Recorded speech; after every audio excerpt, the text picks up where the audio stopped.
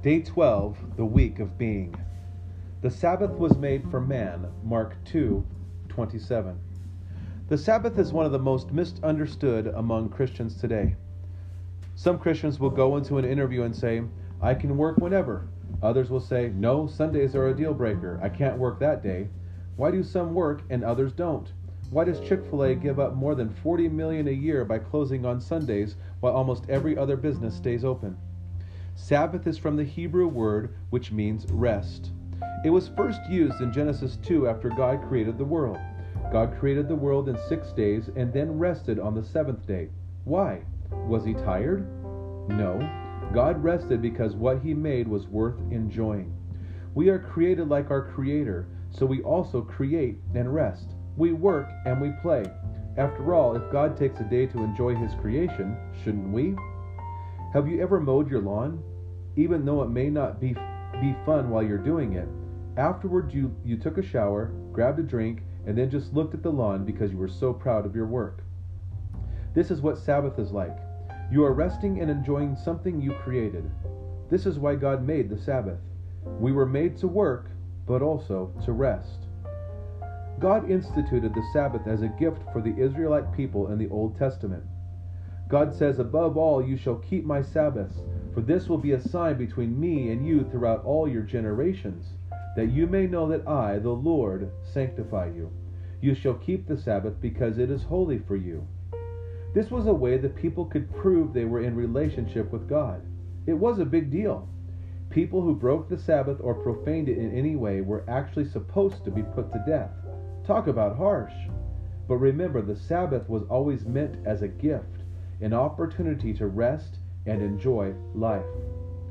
However, by the time Jesus came, the Pharisees had changed the Sabbath into something it was never meant to be. In their desire to uphold the law, they had written chapter upon chapter about what it meant to keep the Sabbath. These were some of the rules that they came up with. You can only eat an egg which had been laid on the Sabbath if you killed the chicken for Sabbath breaking. It was not permitted to wear false teeth on the Sabbath. That must have been a hit in the synagogue services. It was fine to spit on a rock on the Sabbath, but you could not spit on the ground because that made mud, and that was work.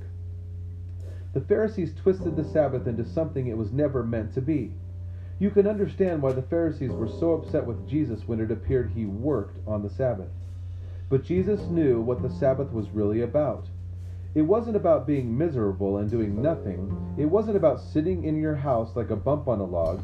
It was about enjoying what God had created and what you have been created to do through your work. Today, we also miss the big idea of the Sabbath. We work all the time because we like the things we get from it, money, possessions, or status. We look to our work to give us some of the things God promised to give. In Romans 14:5-6, Paul writes, one person considers one day more sacred than another. Another considers every day alike. Each of them should be fully convinced in their own mind. Whoever regards one day as special does so to the Lord.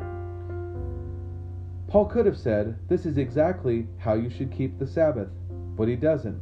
What he says is that regarding this issue, you just have to be convinced in your own mind that you're doing the right thing. Paul isn't telling us to abandon the practice, but to have flexibility in how we live it out. If you take Sundays off, great. If it's Saturdays, cool. Maybe one week is a Tuesday morning with a Thursday afternoon and a Friday evening. As long as your motive is to the Lord and you are enjoying and resting in His creation, then it doesn't matter when you do it. Just make sure you do it. The more we keep the Sabbath, the more we will find the life we were made for. Here we read the story of Jesus upsetting the Pharisees on the Sabbath. He had just picked some heads of grain and the Pharisees accused him of being unlawful. From Mark chapter 2, verse 25-3, verse 6. Jesus answered, have you never read what have you never read what David did when he and his companions were hungry and in need? In the days of Abiathar, the high priest, he entered the house of God and ate the consecrated bread, which is lawful only for priests to eat. And he also gave some to his companions. Then he said to them, the Sabbath was made for man, not man for the Sabbath. so the Son of Man is Lord even of the Sabbath. Another time Jesus went into the synagogue, and a man with a shriveled hand was there. Some of them were looking for a reason to accuse Jesus, so they watched him closely to see if he would heal him on the Sabbath. Jesus said to the man with the shriveled hand, "Stand up in front of everyone."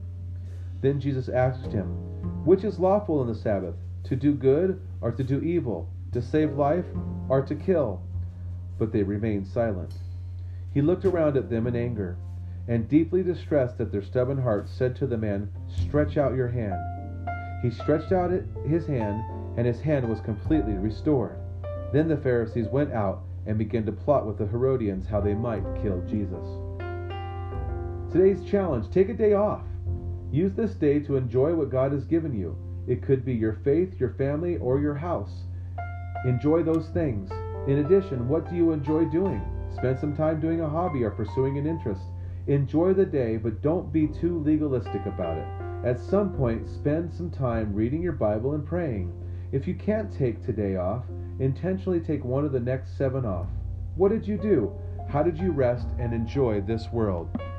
And be sure to document it